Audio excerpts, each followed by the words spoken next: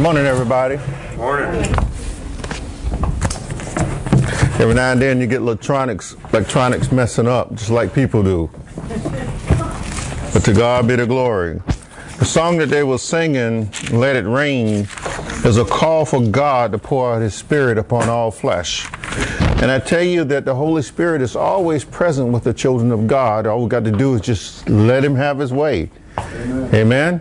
And I'm so glad that the Spirit of the Lord is with us. What you're about to receive today from the book of Acts in chapter 17 is a sermon that will change the very course of all ministries. Because what happened here is that the Apostle Paul wanted to go over into Asia to preach the gospel, which would have been modern day Turkey.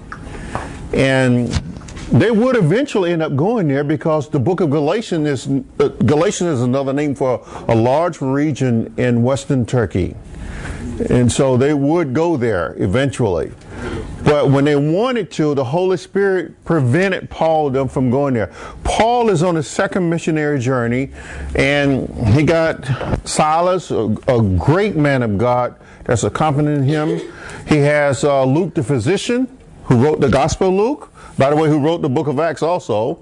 And at times you'll see language in this particular book where Luke will talk about Paul directly, or he'd say us, meaning that they had came back on board and was doing ministry together with Paul. Last week we seen that they were in a place called Philippi, which is one of the northern regional towns in Greece, there in Macedonia, and they encountered something that they had not encountered before, at least was written in Scripture. They had encountered a Philippian girl, a woman, who had a spirit of divination in her. And she followed them around for many days, telling them, these are the men of the Most High God who have the way of salvation. And she was speaking truth, but at the same time, she was simply doing it to harass them. And Paul, after being grieved in his spirit, said, come out of her in the name of Jesus, you unclean spirit. And the Bible tells you and I that spirit came directly out of her. And of course, things got pretty nasty from there. And Paul and them was jailed, after being beaten. But now they're going south. They're going south to the capital of Greece. Now, why is it important to understand what's going on? They went to the south to Athens. Athens was the absolute hub of adultery. Not adultery as a man and a woman having an affair. Idolatry. In other words, false worship. And one thing that you should know about the Greeks, they were very ecstatic people, meaning that they enjoyed beautiful buildings. They enjoyed beautiful sculptures. They enjoyed everything, but they went the distance to make sure it was the best. Okay? And they erected all these temples throughout the city. And they had their gods in each one of these temples. The Acropolis was one place where they had the temple of Zeus, and it was like this huge rock formation, about 500 feet tall, and they put this big old temple on top of it. And across from it, down below it, about 350 feet above the ground, was another place called the Areopagus. That's where they actually would go and hold court and question if anybody challenged Greek philosophy. It was there at that place, the Areopagus, is where they would hash it out. And eventually that's where Paul would end up at. And we're going to see from the scriptures also, Paul spent a little time in Athens by himself, walking around the city observing. And as he was observing, the Holy Spirit was speaking to him, because this is one of probably the biggest stronghold in all the scripture for Satan. Athens was. And as Paul is there looking, he's moved by the Holy Spirit. His heart is vexed. He's feeling really, really bad about this. This is the reason why the Holy Spirit told him not to go to Asia. And then he seen that vision of a man saying, come over here to Macedonia. Well, the Holy Spirit set that vision up because he had a purpose. What was the purpose? You got to understand this also. In Exodus chapter 20, God talks about three things right away as he gave commandments to the children of Israel while they were still in the wilderness. The first commandment is what? Israel, you're to have the Lord your God is the only God for you. Okay? That was the first commandment. He said, for he is a jealous God. Second commandment, you are not to make anything, any graven images, no matter what it is, and call it a God. Okay? You're never to do that. And then the third thing he said, neither shall you bow down and worship them. So, know that there's only one God, the God of Abraham, the God of Isaac, and the God of Jacob. Knowing that you should not make any images, whether it's out of rock, whether it's out of stone, or metal, or gold, or wood, whatever it is. You should not have a false god among you. Okay? And then you should not bow down and worship him. Period. Well, there were some Greeks, not necessarily Greek, but Jews who lived in Athens. They lived among this. And couldn't you imagine going to a city? And Michael, he's a truck driver, so he goes from place to place and he's visited a lot of cities. But can you imagine going to a city where the entire city is built around gods, false gods? That's something. And could you as a Christian would feel the demonic presence in that place? Because in Exodus chapter 12, verse 12, the night in which God told Israel, he said, I'm going to come in and not only am I going to kill the firstborn of Egypt, he said, but I'm going to cast judgment against the gods of Egypt. What does it mean? He was going to the spirit world and he was going to spank some butt in the spirit world. Okay? Now, but Paul, he's there. The Areopagus needs to be broken down for you to understand what does this mean. In Latin, it is translated to Mars Hill. Well, you hear me? Mars Hill. But if you translate the Greek the way it is, it means it's the god of Ares. Ares was the son of Zeus, who, by the way, right behind them up on the big hill that I talked about, that 500-foot hill, where the big old temple of Zeus was. Well, Zeus was supposed to be the high god of the gods. And Ares was his son. Are you getting this? And so he was down lower. The temple was down lower. And there was gods all throughout this city in which they could call upon. And to keep from offending these gods, they even had a statue that said to the unknown God. And that's the one that Paul will home in on. Because here's the thing that about Greek philosopher. There was two classes of Greek philosophers in that city. And you're seeing in the text here, we're getting ready to start here in a moment. And this is such a difficult passage, unless you understand Greek philosophy and Greek mythology, it's very difficult to get Acts chapter 17. But Paul understood Greek philosophy. There was two groups of people, one called the Epicureans. Epicureans did not believe there was a creation God. Okay? They believed everything evolved from matter, atoms, the smallest, existence of material. And they believed that those atoms existed eternally. They always have existed. And that's what every human come from.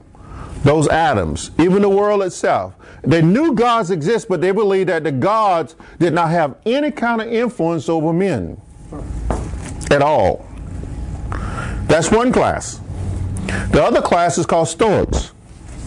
Stoics believe that, there are gods, okay? And that we need to be giving heed to them. And another thing, let me back up for a moment. The Epicureans also believe because we were not made by God, the physical body didn't matter. What mattered is that man had pleasure.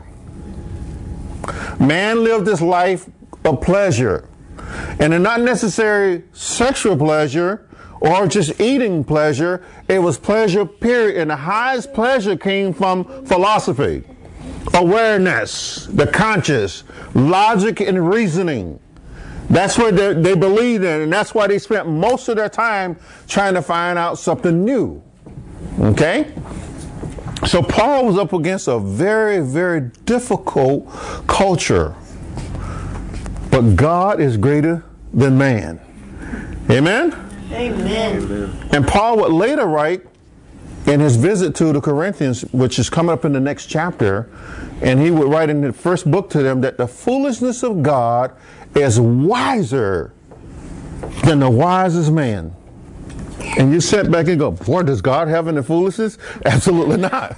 I was just saying that the elementary things of God is far superior than the things of men. Okay? So he's up against a very, very dogmatic doctrine, dogmatic belief system of false gods. And one thing that you'll notice in the text very carefully, and if you get a little tired today, just kind of stretch. It's a very, very powerful teaching from the Lord. It's less preaching today and more teaching, because you got to understand what this brother was up against. You are in a culture now that's almost similar to the culture that was in Greece, there in Athens. We're up against a dogmatic culture that tell us that if it feels good, do it. And it's very hard to minister to people who come up in a system that said, hey, ain't nothing wrong with this behavior, nothing wrong with this behavior, nothing wrong with this behavior, as long as you don't kill somebody. As long as you don't steal something from somebody. But when it comes to your personal life and your own satisfaction and your personal pleasures, do whatever you want to. And you don't have to give an accountability to God. Okay? And it's very, very difficult to minister to people like that. That's why the Holy Spirit is greater than all of us. He knows how to minister to them. Amen? Amen. And so as we go through this, I'm going to try as much as the Holy Spirit gives me an ability to find some language here that needs to be broken down so that we can grab a hold of it. Is that all right? All right, let's pray. Father, we thank you so much for your living word. And we ask you now, Lord Jesus, have your way with your children. Father, you told us through the prophet Hosea that your people are destroyed for the lack of knowledge in you. Father, it's just not enough to come and hear the word, but we must understand the word in order for us to adjust our lives so that our lives will be pleasing to you and your son Jesus. And Lord, we're asking now, help our country. We're in a state of confusion right now. There's a spirit of separatism that's going throughout our land. The Lord, as the children sing that song, that they will know that we're Christians by our love. That's what the church is supposed to be. We're supposed to be out there advocating the love of Christ, not advocating politics, not advocating policy. We're supposed to be out there telling people about you, Lord Jesus, and drawing them into the fold of God. Lord, will you help us by your Spirit today understand what Paul then was up against and what his powerful message represents? Will you help us take this message and go to the people and share you with them so that they will turn from their wicked ways and turn back to you? Lord, we love you and we praise you. In Christ's name we pray. Amen. Amen.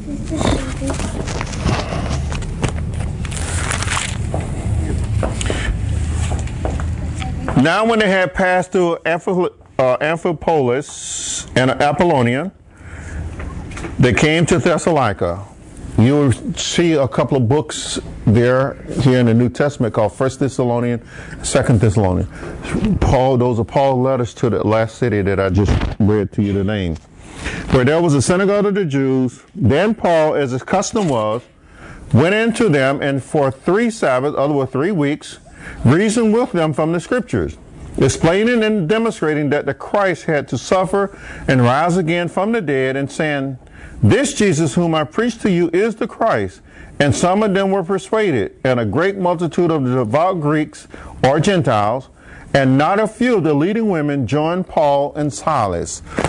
Okay, he's on the second missionary journey, He's coming on down through Macedonia, all right? And he's going to be going south. And he's preaching the gospel, and people are being saved. Let's read on. But the Jews who were not persuaded, becoming envious, took some of the evil men from the marketplace and gathered a mob, set all the city in an uproar, and attacked the house of Jason, and sought to bring them out to the people. But when they did not find them, they dragged Jason and some brethren to the rulers of the city, crying out, "These who have turned the world upside down have come here too. Jason has harbored them, and these are all acting contrary to the decrees of Caesar, saying, there's another king, Jesus." You see, that's the ignorance of them. They just didn't know. And they troubled the crowd and the rulers of the city when they heard these things. So when they had taken security from Jason and the rest, they let them go. Taking security just simply means he paid a bail. Okay, you know how you get arrested? You got a bail bondsman come and you pay your bail and you go. That's just what that was saying. So they had to pay that in order to be released. So things are happening pretty rapidly. They're running into these hostile crowds because unbelieving Jews who refuse to believe that Jesus is the Messiah turn the crowds against Paul and them. Okay? That's what's taking place right now. Then the brethren immediately sent Paul and Silas away by night to Berea.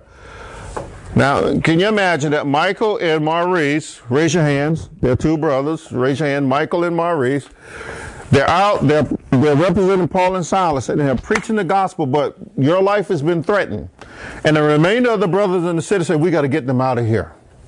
So they used the stealth of the night to send them out, okay, to safety, to a town called Berea, which Paul had visited on his first missionary journey sometime before. Then they went on down. When they arrived, they went into the synagogue of the Jews. These were more fair-minded than those in Thessalonica, meaning that they kind of had things together. All right? They were calm. How we should say in the army? Cool, calm, and collected. These was cool, calm, and collected people. They had it together upstairs. All right?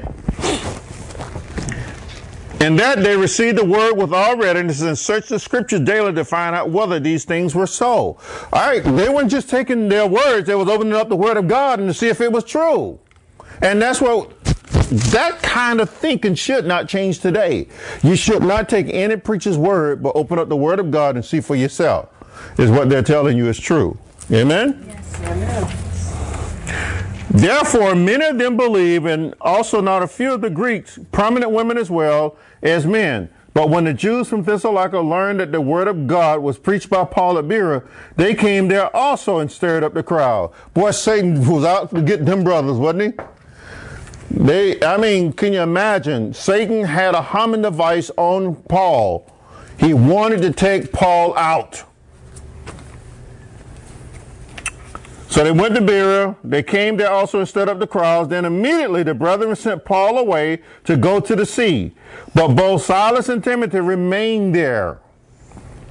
Sometimes you got to leave a contingency behind so that the work of Jesus Christ can go on.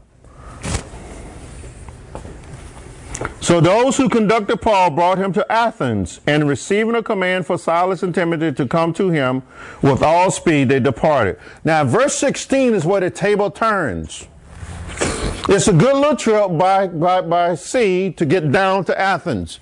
They arrive at the harbor there in Athens, and now Paul is now getting ready to walk around the city. He's by himself.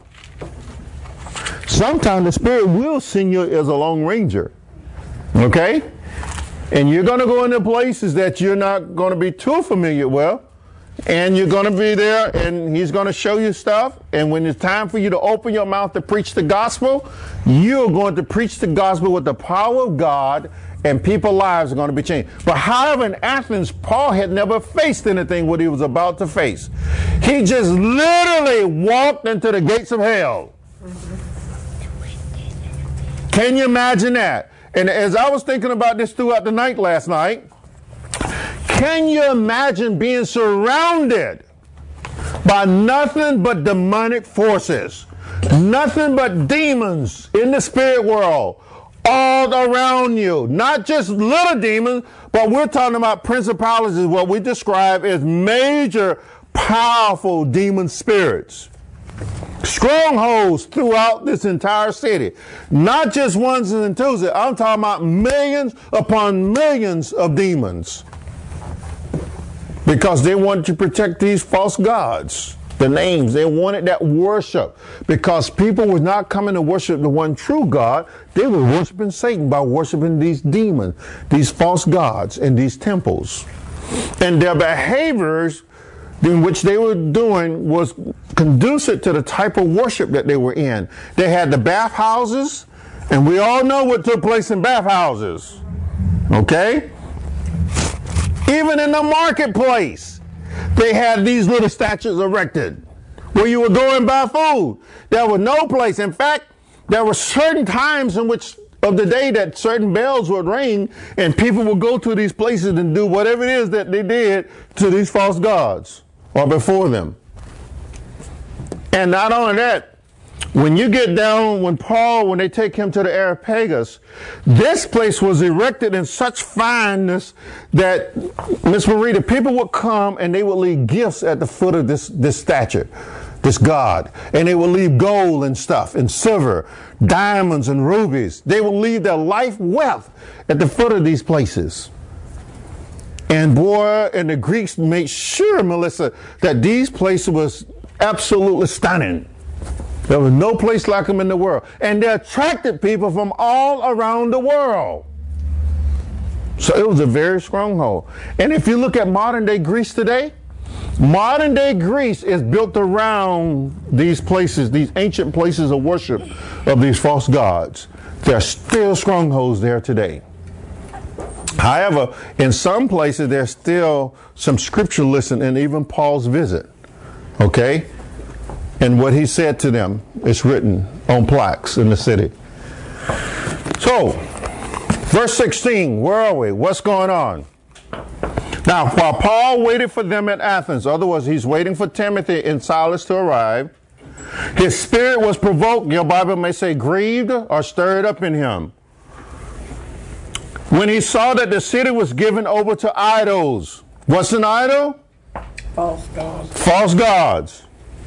Therefore, he reasoned in the synagogue with the Jews and with the Gentile worshippers, and in the marketplace daily with those who happened to be there. This means that Paul, no matter where he was, he tried to persuade these people to come out of this stuff. And if he was in the marketplace, if you walk out this door here, that would be considered the marketplace. Well, downtown High Springs, that's the marketplace. That's where people visit every day and conduct their business. Whether it's shopping, whether it's exchanging money, whatever the case may be, that's the marketplace. So Paul, every day for many days, walked up and down the streets telling people about Jesus, trying to persuade them to turn away from these false gods, to turn to the one true and living God. But he has not yet faced what's coming up yet. Therefore, he reasoned in the synagogues with the Jews and the Gentile worshippers, and in the marketplace daily with those who happen to be there. Then certain Epicureans, remember I told you about the Epicureans? These are the group of Greek philosophers who did not believe that man was created. They believed we evolved from atoms, and that we don't have to give an account to the gods because the gods have no influence over us, and that the body was made for pleasure. To do whatever you want to. If it feels good, do it. This is the line of thinking that the Epicureans had. It said, then certain Epicureans and Stoic philosophers, the Stoics, as I told you, they believed in many gods. They were termed, as a fancy word, pantheists. Okay? Many gods. And also, one group did not believe in the resurrection. They believed once the soul died, that was it. There was no resurrection. Okay?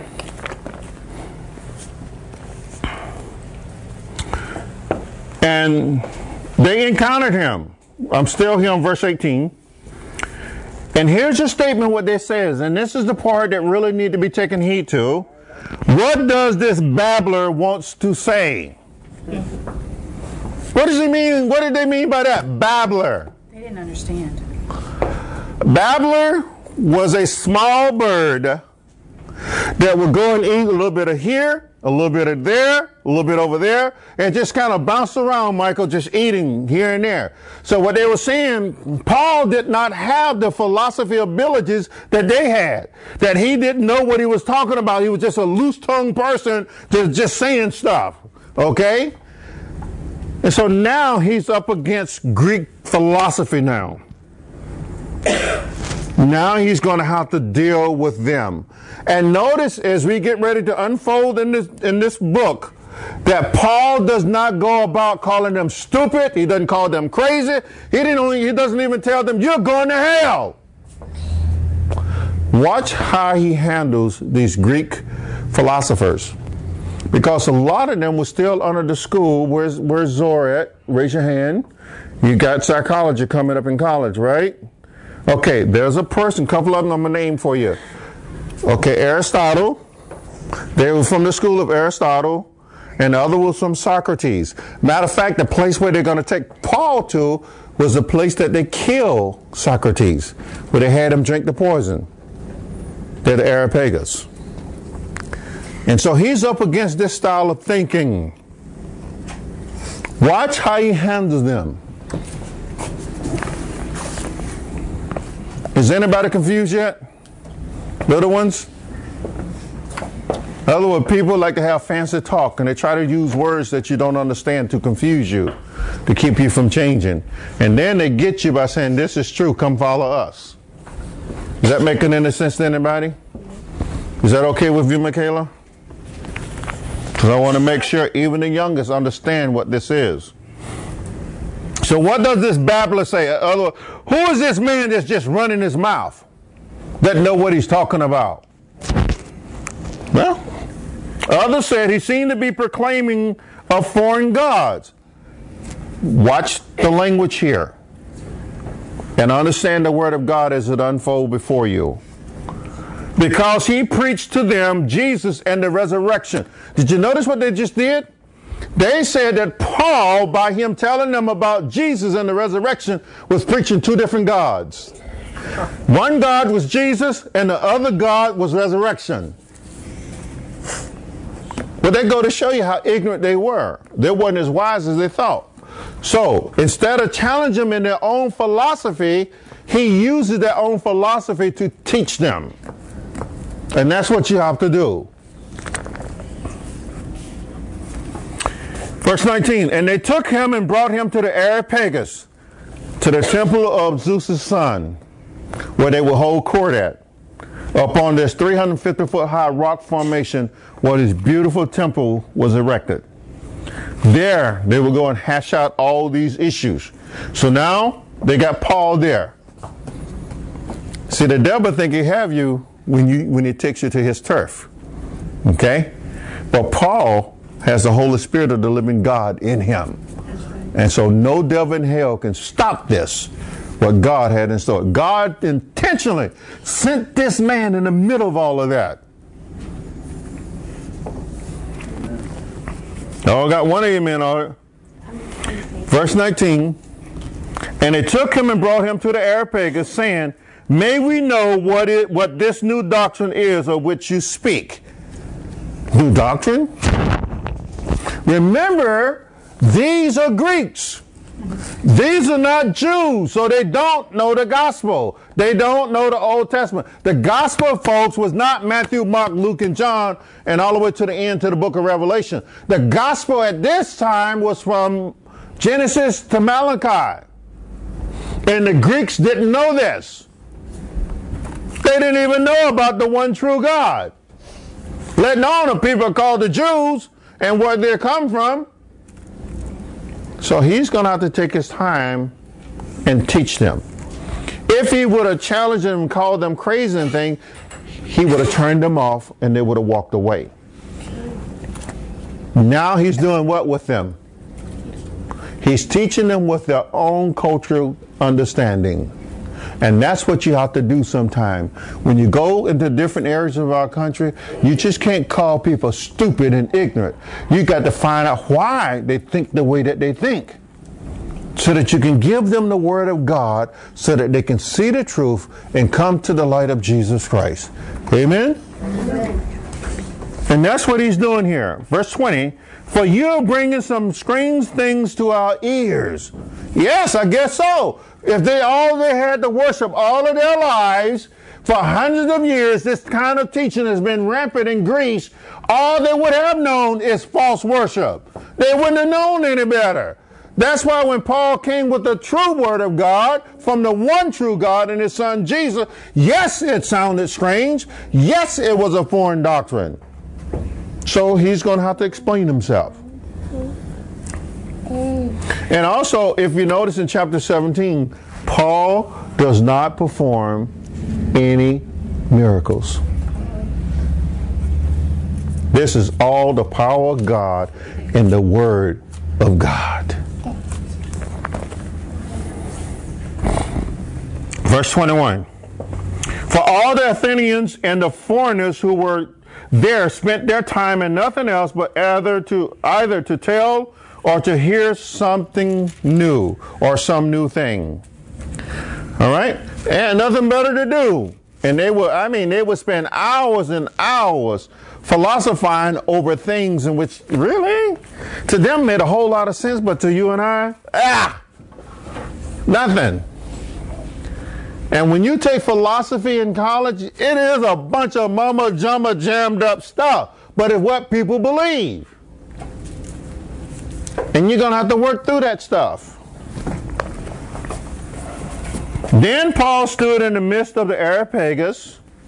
All right? And at least they were nice enough to give him what? Attention. They gave him room to talk to them. He now has their attention, Michael, of these great philosophers, these great minds of Greece. And these weren't dumb people now. You're talking about some of the sharpest minds in the world is now standing there listening to this man. So he said, men of Athens. Okay? Notice, no insults. He's being very, very gentle with them. I perceive that in all things you're very what? Very religious. Why? He didn't go and assault them. Otherwise, I know you believe in a God or gods. Okay? You're looking for something higher than you. That's a starting point, right? For as I was passing through and considering the objects of your worship, otherwise the different temples and little stones and statues and all, okay, the things that people would go and do their little oblations to, he said, look, I see this. I even found an altar with this inscription. In other words, a place of worship. He said, I found an altar there that had this writing. To the unknown God. Uh-oh. Do you see what just happened? The Holy Spirit just gave Paul a doorway in. A doorway into their style of thinking. Into their way of life. Boy, the Spirit is really sharp, isn't he? Mm-hmm. Sure is. Therefore, the one whom you worship without knowing, him I proclaim to you. Uh-oh. Because they did not want to offend any other god that they didn't have listed. Remember, that's why they put this one statue there, this one altar that says to the unknown God. And Paul said, let me tell you who he is. Okay? Sharp. Look, listen what he says. God, he said, I proclaim to you, God who made the world and everything in it. Stop. Freeze, everybody. God who made what? The world and what? Is that not a hit at the Epicureans? Who said that we came from atoms. Okay? The smallest molecules. They didn't believe that we were created. Did you see what he just did to them? He told them the truth, but yet slapped them in the face from their all understanding. He's now using what they believe in against them. Not in a bad way, but to get them now to see the truth. That there is a God. And he is the creator God. Probably thinking about Genesis 1:1. In the beginning, God created the heavens and what? and the earth. Here you go, Epicureans. He's not a mystery. He's a reality. And you even say he's a reality. You just don't know who he is. All right? Since he is Lord of heaven and earth, does not dwell in temples made with hands. What did he just hit at, Melissa? What did he just hit at, Heather? What did he hit at? He said he don't need to be what? Confined where? He does not dwell, does not live in what? Temples made by who? Man or human hands. What did he just hit at?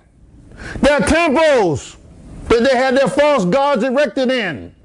So you can't take this God and put him in a building. He doesn't work that way. Boy, now he just shot at the Stoics. Okay? Now he's dealing with both groups of philosophers. One said that there's no God if he didn't create us. And Paul just said, oh, wait a minute. He's the one made the world and everything in it. Amen. And then now the other one going who believe in ecstatics that like to have everything beautified and put gods in temples. He said, and he doesn't dwell in temples made by human hands. That's right. Okay? Which goes back to what Jesus told the woman, the Samaritan woman at the well, that God is a spirit. And that those that worship him must worship him how? In spirit and in truth. Okay? Boy, when I read it through, I go, boy, look what Paul is doing by the Holy Ghost. With these great minds of his day.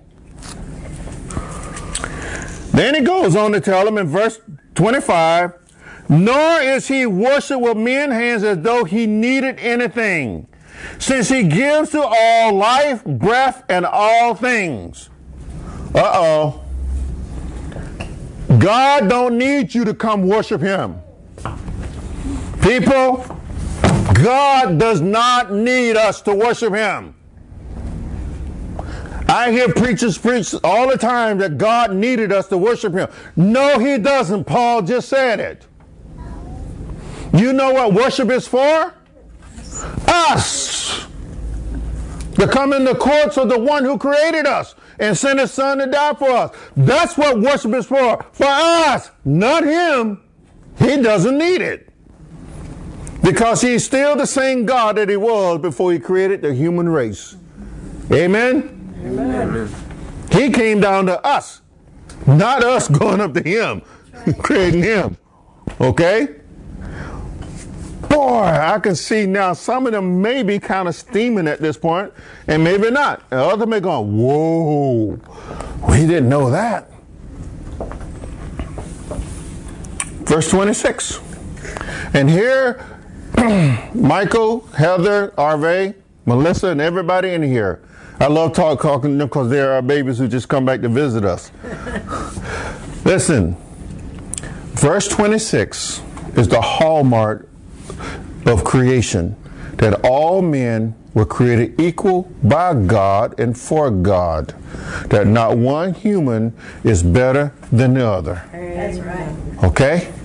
It's not about color, black lives or white lives or any other lives. It's all about God. All lives matter. All lives matter. And here's what verse 26 says. Look at it very carefully.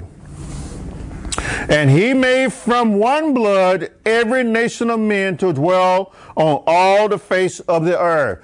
In other words, God took and made Adam. And from Adam, God produced the human race. That's right. Did you get that? And another understanding that the Stoics had, that they believed that we was all connected, that God lived in everything. So we're all gods. And there is a teaching of religion out there that say we're all gods. But the Word of God tells you differently. No, we're not. And that's what Paul is telling the Stoic side of this group. He said, listen, God took and created one blood. He created, so how could he be in everybody if he's the creator? But he's going to deal with them even more severely here. Everybody follow me? Everybody okay? We're marching right along.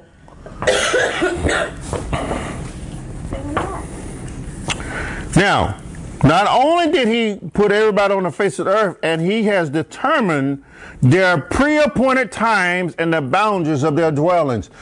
Let me tell you, little Michaela, big Michaela, both of you. God has decided when you would be born, and God decided where you would live. No matter how many times you may move, how many times you may make job decisions, no matter what you are in life, God has predetermined your date of birth, where you're going to be born, and where you're going to live. Amen. And we're going, what? And you cannot go outside of those boundaries, no matter what your level of thinking may be. Amen. That's right. You mean to tell me I was born in these United States because God wanted me to be born here? Yes. You mean to tell me I was born in the 8th century AD?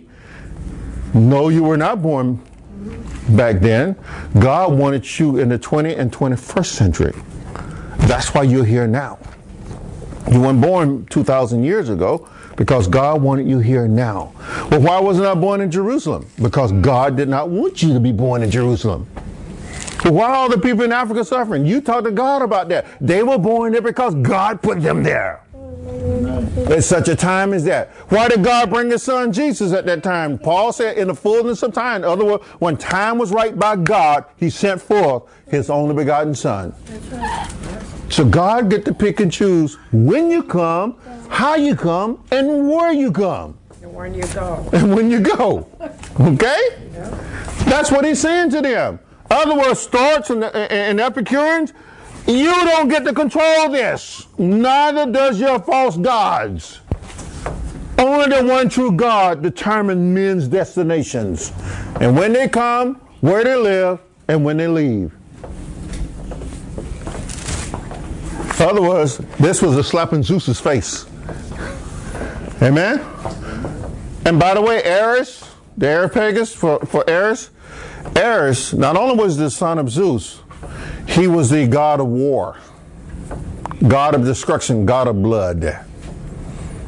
So that's why y'all read things about the Trojans and the Mighty 300, all of those mythical movies and all, because their god, Ares, was the god of war, and they loved to fight. Yeah. Okay?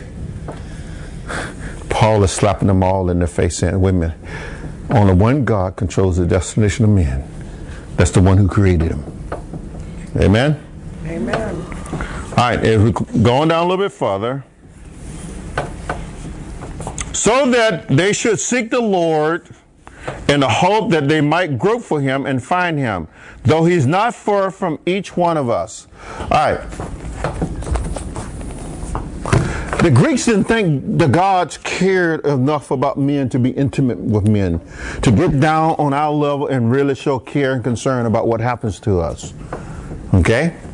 And their responsibility was to fear the gods all the time and be subservient to the gods and do what the gods said. The God said, go chop that person's head off. You go and chop that person's head off to appease the God. If he said go and have an affair, you go and have an affair to appease that God. Whatever the requirement of what's so-called thinking of the God was needed, that's what they went and did. But the one true God here, Paul just said the one true God, even though he's the creator God, the one who created everything, the one who set boundaries for the human race, he is not very far from you.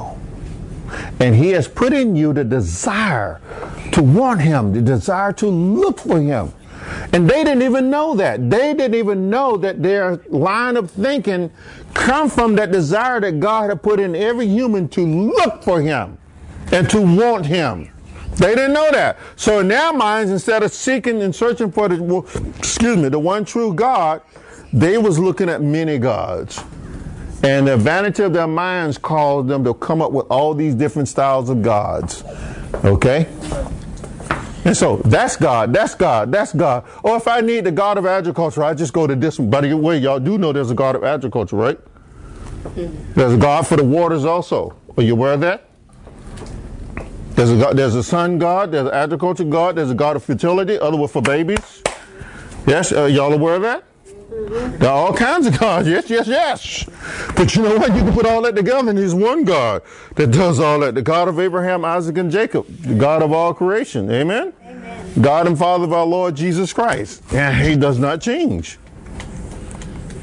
And so at this time, they finding it very hard to understand that of all the things that they seek their false gods for, is all together in one God, the one true God. Amen. And he's not vain. He's not filthy either. He's holy. That's right. Okay?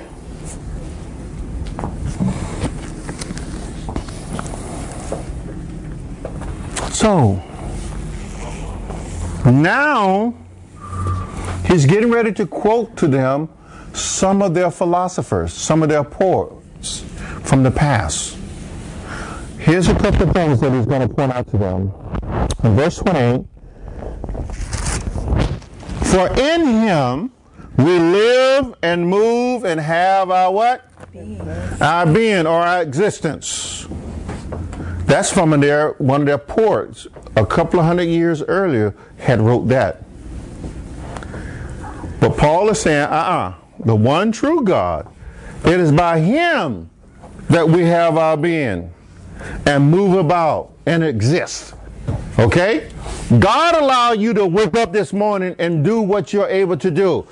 God is the one that caused you to have breath. Each time you take in and your heartbeat, it is God who's caused you to live right now in the here and now. Okay? It is God who's going to raise you from the dead. He'll get to that part later. Now, at verse 28, not only did he tell them, he says, for in him we live and move and have our being, as also some of your own poets have said. For we are his offsprings. What's another way to say we are his offsprings? His children. In other words, he's the creator. That's right. Do you see how now he's turning their own philosophy and using it to teach them, to persuade them to come over to the one true God, rather than having all these false gods? Ooh, I can do that again. I feel like I'm dancing. Let me stop, Lord. Okay, so genius, God is genius. Let's go on. Verse 29, therefore, since we are the offsprings of God, okay, Mr. Epicureans and especially the Stoics now, since we are the offsprings of God, we ought not to think that the divine nature is like gold. What is he saying now? You should not have built the statue and think that he's a piece of stone, or a piece of wood, or a piece of gold, or a piece of silver. You can't make God into that. That's not God. Or silver or stone, something shaped by art and man's devising. Remember I told you, the word art means ecstatic, right? The Greeks, boy, no one did it better than them. If you go into a Greek Orthodox church, guess what you're going to see? I mean, it's laid out. You think the Roman Catholic got something Greek? Oh, the Vatican ain't got nothing on what the Orthodox Greeks have. Okay? And Paul is saying, no. You can't make God like that. You cannot make God like that. In Paul's letter to the Roman church, that he would later write, one of his last letters, in chapter 1, he said, you took the image, you took and made an image of the one true God, thinking that he could be a full-footed beast, or something of the field, or something of the air, or something of the ground, or something of the water, and you worship that thinking that's the one true God. He said, you lost your minds. But he's telling these Athenians in a more kinder way, because he's really there to draw men to Christ. Okay? He's being very, very gentle with them. Just like we should be when we approach people who we know are living lifestyles that are different than ours, that's contrary to the Word of God. We need to tell them the truth, but we don't need to take the Bible and beat them across the head with it. Okay? Find out why they believe that they're that way, and then tell them, well, this is what God did. This is what he did by sending his son Jesus. And this is what he has for you. And in that, they will understand who the Creator God is and him sending his son Jesus. Okay? Verse 31. Let me back up. Verse 30. Truly these times of ignorance God overlook. Very powerful phrase there, isn't it? In these times of ignorance God overlook. Well, what does he mean by that? The Greeks just have built all this stuff and they've been worshiping it for hundreds of years. Paul called those times in which they've done this ignorance. To other words, God is not holding it against you because you didn't know any better. Because that's what ignorance means. Am I right, Michael? You didn't know any better. Some people believe they were born gay. They don't know any better because now they live in a society that stimulates that kind of thinking. And say, oh yeah, God made me that way. And God doesn't get mad because you're loving somebody else. Because God is love. And they've been deceived and they've been taught by a culture that's false. False teaching, false thinking. And so you got to sit and listen to them. Say, okay, why do you feel that way? Well, where'd you get that from? Homosexuality is a learned behavior. It's not a genetic thing. Yes. Just like having an affair with somebody's wife. That's not a biological thing. That's a thing that a man conjured in his mind, or a woman, that he wanted to do. Same thing go, if I'm going to go and steal that man's truck. Stealing is a choice. I wasn't born to steal. I wasn't born to be what they call it? Hypochondriac? I was not born a kleptomaniac. I wasn't born to set things on fire. Pyro. A pyromaniac. Yeah, I got it wrong. Thank you. Sin is sin. All of the above. Say again? Sin is sin. Yeah, sin is sin. It's choices that men make. And so Paul is saying that, listen, God overlooked these periods in which you've done these things. Okay? Why? Why? Why did God overlook these things? But now commands all men everywhere to do what? To do what? Repent. Come on, look at your text. To do what, everybody? God commands men everywhere to repent. Change, come out of sin. Stop doing this, you Greeks, you Epicureans, you Stoics, and whoever else that's listening. God wants you to stop this false worship. Living a life that's wrong before Him. Change, come out of it. And that is the object of preaching the gospel, is to get men and women to repent.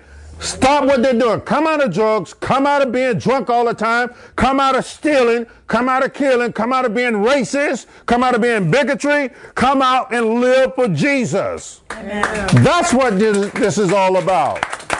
It's not about for you to stay and feel comfortable in your sins. That's not what this is all about. God is not here to justify your sin. If that's the case, He would have never sent Apostle Paul to these people. That's right. He's here to love you and show you the way of salvation. Okay? Come out and change and live for Him by accepting His Son Jesus. And He's going to get to that part here in just a second. This is actually going faster than I had anticipated it to. And to God be the glory. And so in verse 30, look at it very hard. Truly these times of ignorance God overlooked. A lot of time before we heard the gospel, did you know that before God saved you that your life was wrong before God? I didn't. I thought everybody died and went to heaven. I really did. I thought everybody was a Christian. I didn't know any difference until I heard the gospel at the age of 23. I did not know what sin was. Honestly, I'm telling you the God's truth. I thought Jesus loved everybody. I didn't even know He had died on a cross. I heard people talking about that stuff when I was little. I didn't know what that meant. I didn't know He was beat beyond recognition. I didn't know He breathed His last breath and went in this place called hell and conquered death in the grave. I didn't know any of that stuff. I didn't know there was going to be a day of judgment where all men would stand before God and give an account for his life or her life. I did not know these things. I thought everybody was in good standing with God. But when somebody brought the truth to me, I realized I was in deep trouble. Big trouble. Yeah, baby. You go, boy. But the Word of God opened my eyes to the truth. How I really stood before God. And that's what Paul is doing here. These men didn't know. He wasn't there to condemn them. That's not his position. He was there to give them the truth so that they can take the knowledge of God and make an informed decision to come out of sin by coming to God's Son, Jesus. That is the object of preaching the gospel and teaching it to every man, woman, boy, and girl. That should be all of our goals. Not to go out there and hammer people because of their lifestyles, but to get them to see, based upon the Word of God, hey, this is not right. God has a better place for you. Okay? God is calling you out because He loves you. And this is the price that was paid, His Son upon the cross. Huge price. No human can pay such a price. Okay? But God's Son did. Let's go on through this. We're just about finishing, little ones. And then He's really going to hit them hard about the resurrection. This God so-called the resurrection. Okay? Look at verse 31. He said, because He has appointed a day on which He will judge the world in righteousness by the man whom He has ordained. He has given assurance of this to all by raising Him from the dead. Now, remember earlier they said that He was preaching a strange doctrine. He came with some foreign words, okay? Because He had preached this Jesus in the resurrection. And now they're going, what? Now this really is going to get on both the Epicureans and the Stoics. It's going to step on their toes. You know why? Because the Stoics believed that the body there was nothing good in the body. So when it died, that was it. That there's no accountability. So did the Epicureans go, what? You mean to tell me this God raised a human being from the dead? He bring a person back from the dead? Oh, yeah. Verse 32, and when they heard of the resurrection of the dead, some mocked. What does that mean? They laughed. He's out of his mind. Crazy. He's crazy. What do you mean? Because you know what? Their gods have never done it. That's right.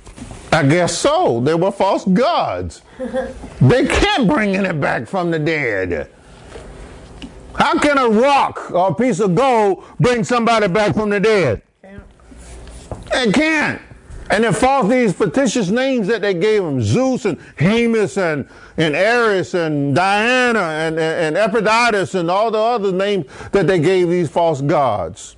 But merely imaginations of men's minds. Right. But the one true God called a man first back from the dead. His name was Lazarus. He said, Lazarus, come forth. And had He not called Lazarus by name, guess what would have happened if it had said, come forth? Every dead person from eternity past would have stepped out of the tomb and said, hey, we're here. Okay? Oh, what a day that would have been, huh? But Jesus does tell us in John chapter 5 that there is a day coming where He, the Son of God, will call to the dead. And those that are in the grave will come forth. And He says some to the resurrection of reward and others to the resurrection of condemnation. In other words, they're going to the lake of fire. And He said on that day, He will judge the human race. Not God, but Jesus. Okay? Jesus is the one that will do this. And that's what Paul is saying here. Paul just told them there is going to be a day of judgment.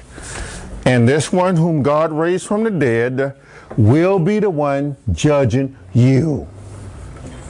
That's what he was standing there telling the Epicureans and the Stoics. This one that you just marked, He's going to judge you. Sure is. And none of their gods ever done that and can't do that. Okay? So when they heard this, some mocked while others said, we will hear you again on this matter. Well, he must have shook something up in him, right? We want more information. So Paul departed from among them. However, some men joined him and believed, among them Dionysius the Areopagite, a woman named Damaris, and others with them. Sorry I'm late, brother. Folks, the object of preaching the gospel is to let people know that God created them. And the God who created them also provided for them. He laid everything out in this world for us.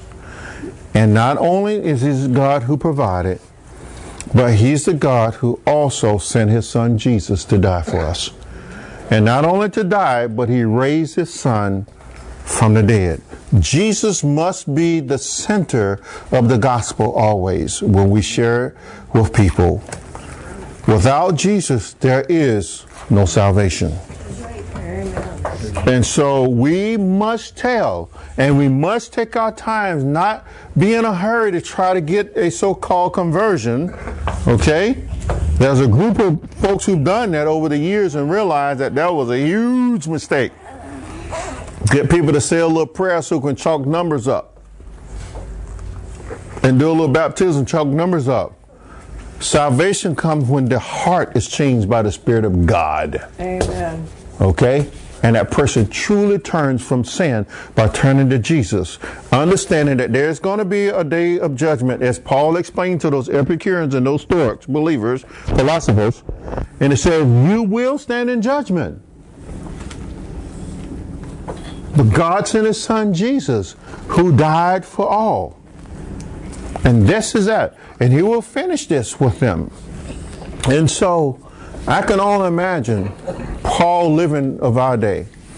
Can you imagine Apostle Paul being here today? What if Paul arrived, showed up today, and began to preach in our streets and began to preach in our churches? I wonder how he would be received. People, first thing they would say to Paul, he's not politically correct. Okay? They would say to Paul, you're out of your mind. Because one of the things that he would later tell a young preacher by the name of Timothy, he said, Timothy, to every one of them that sin, you rebuke them sharply in front of others, so that the other ones who are listening would fear also, and not sin against the one true God and His Son Jesus. Now, we did that in the church today. First of all, y'all would try to run me out. I don't have to worry about that because y'all don't believe that way. Because if you do wrong, guess what's going to happen? We're going to tell you. If I don't tell you, Miss Nelson will tell you. If I don't tell you, she'll tell you. If I don't tell you, he'll tell you. If I don't tell you, she'll tell you. See, somebody, Miss Marie definitely going to tell you. Go ahead. Okay? So somebody going to tell you here. Look, you messed up. However, God is love. Jesus is love. The Holy Spirit has helped you here to change and fix your eyes back on Jesus. Okay? And that's what all of this is about. Not to make people feel bad about their sin. Well, if you make them feel bad, that's fine with me. Because I'd rather have them feel bad and come to Jesus and feel good and go to hell. Okay? Does that make any sense to you? Yes. So, as we close out, oh, praise God, we get to finish a half an hour early today.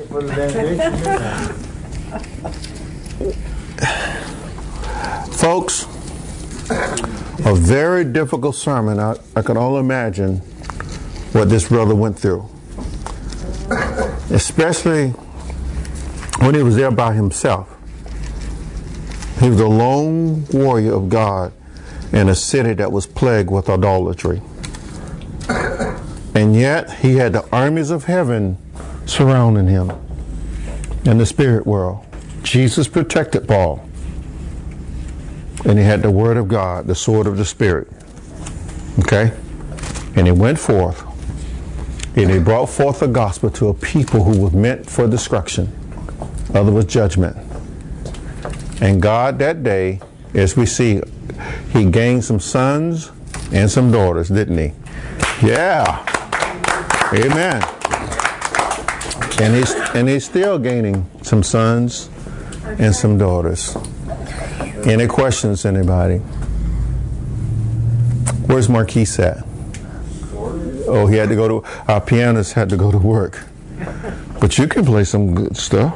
Can you play a soft song? I know you can. It's been a while. But the Holy Ghost will give you what you need.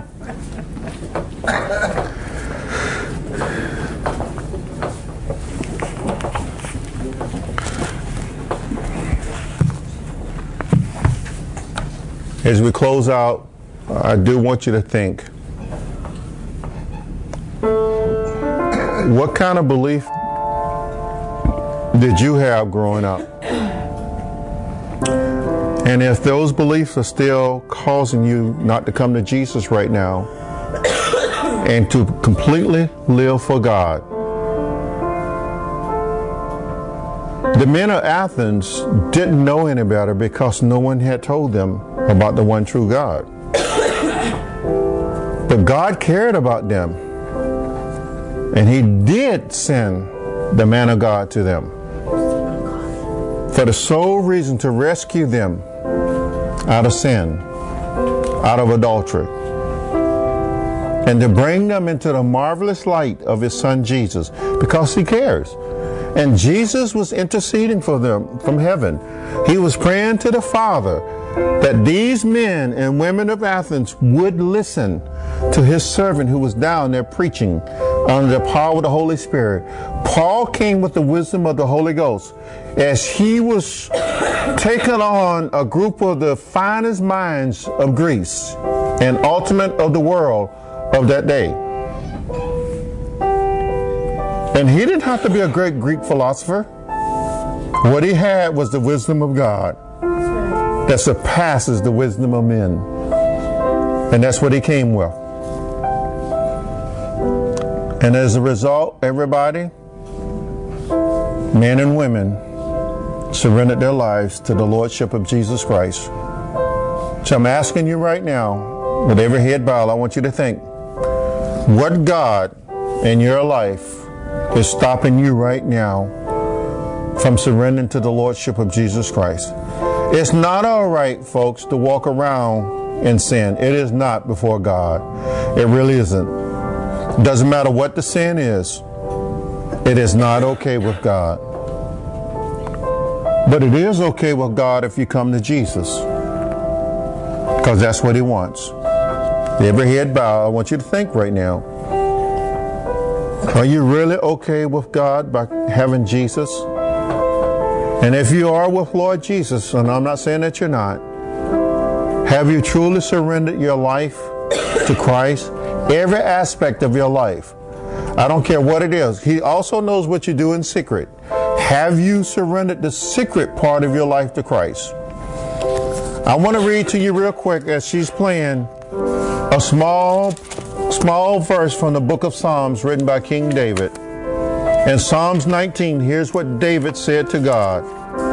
Listen very carefully to the word of God in Psalms 19. As David closed the Psalms out, here's what he said. He said, keep back your servant from presumptuous sins. In other words, don't let sin be paramount in his life.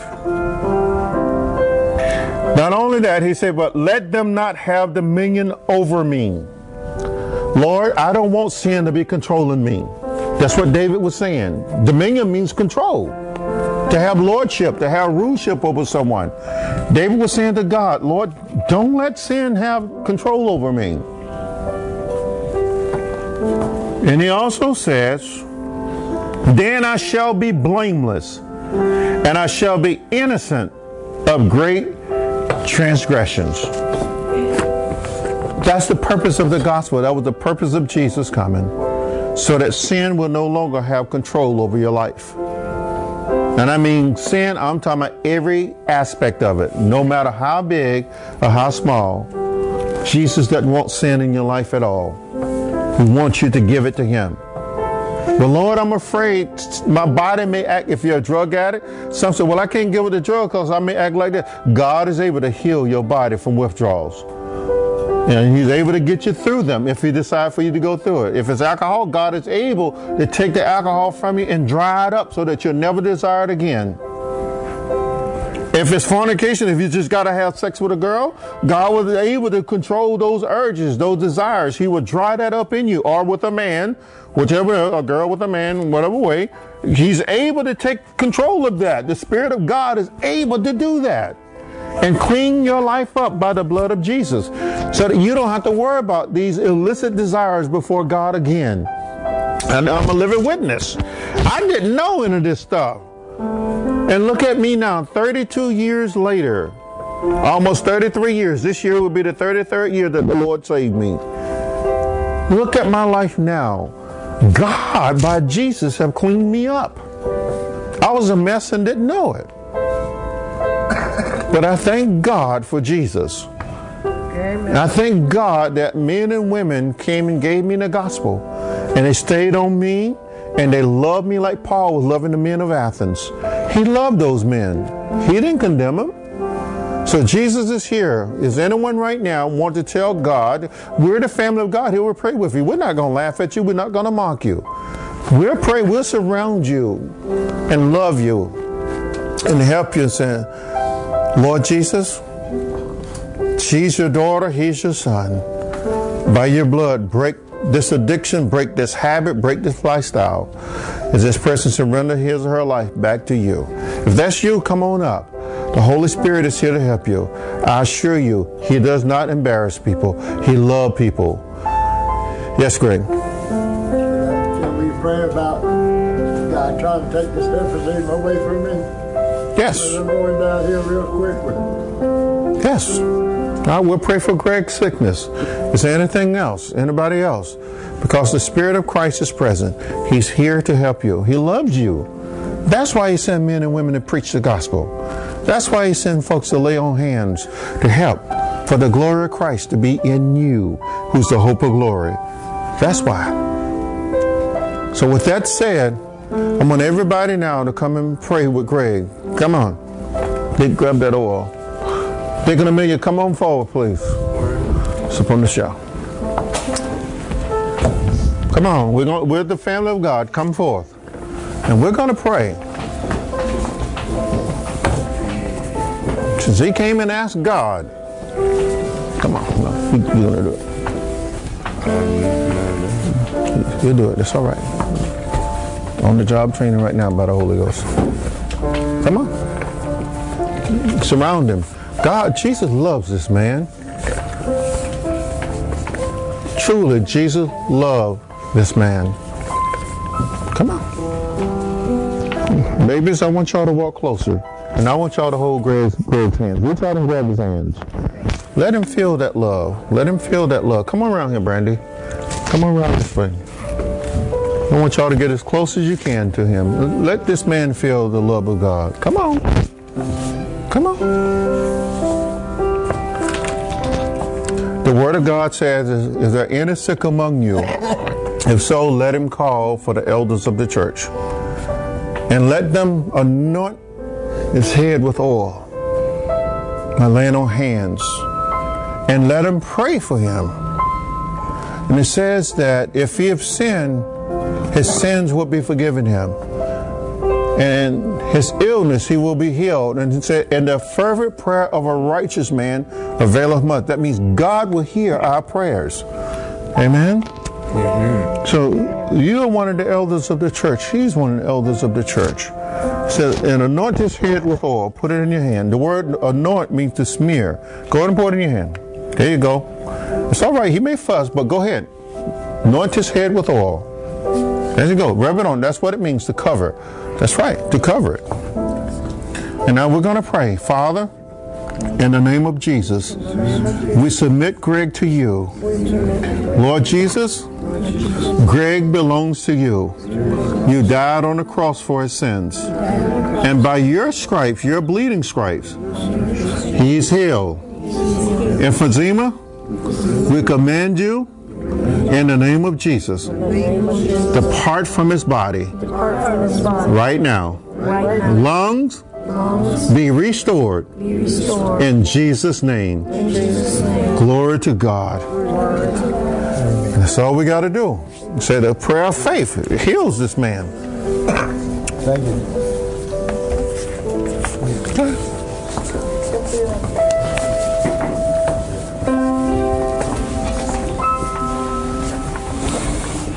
Is it you gonna close out? Or Brother Million? It don't matter.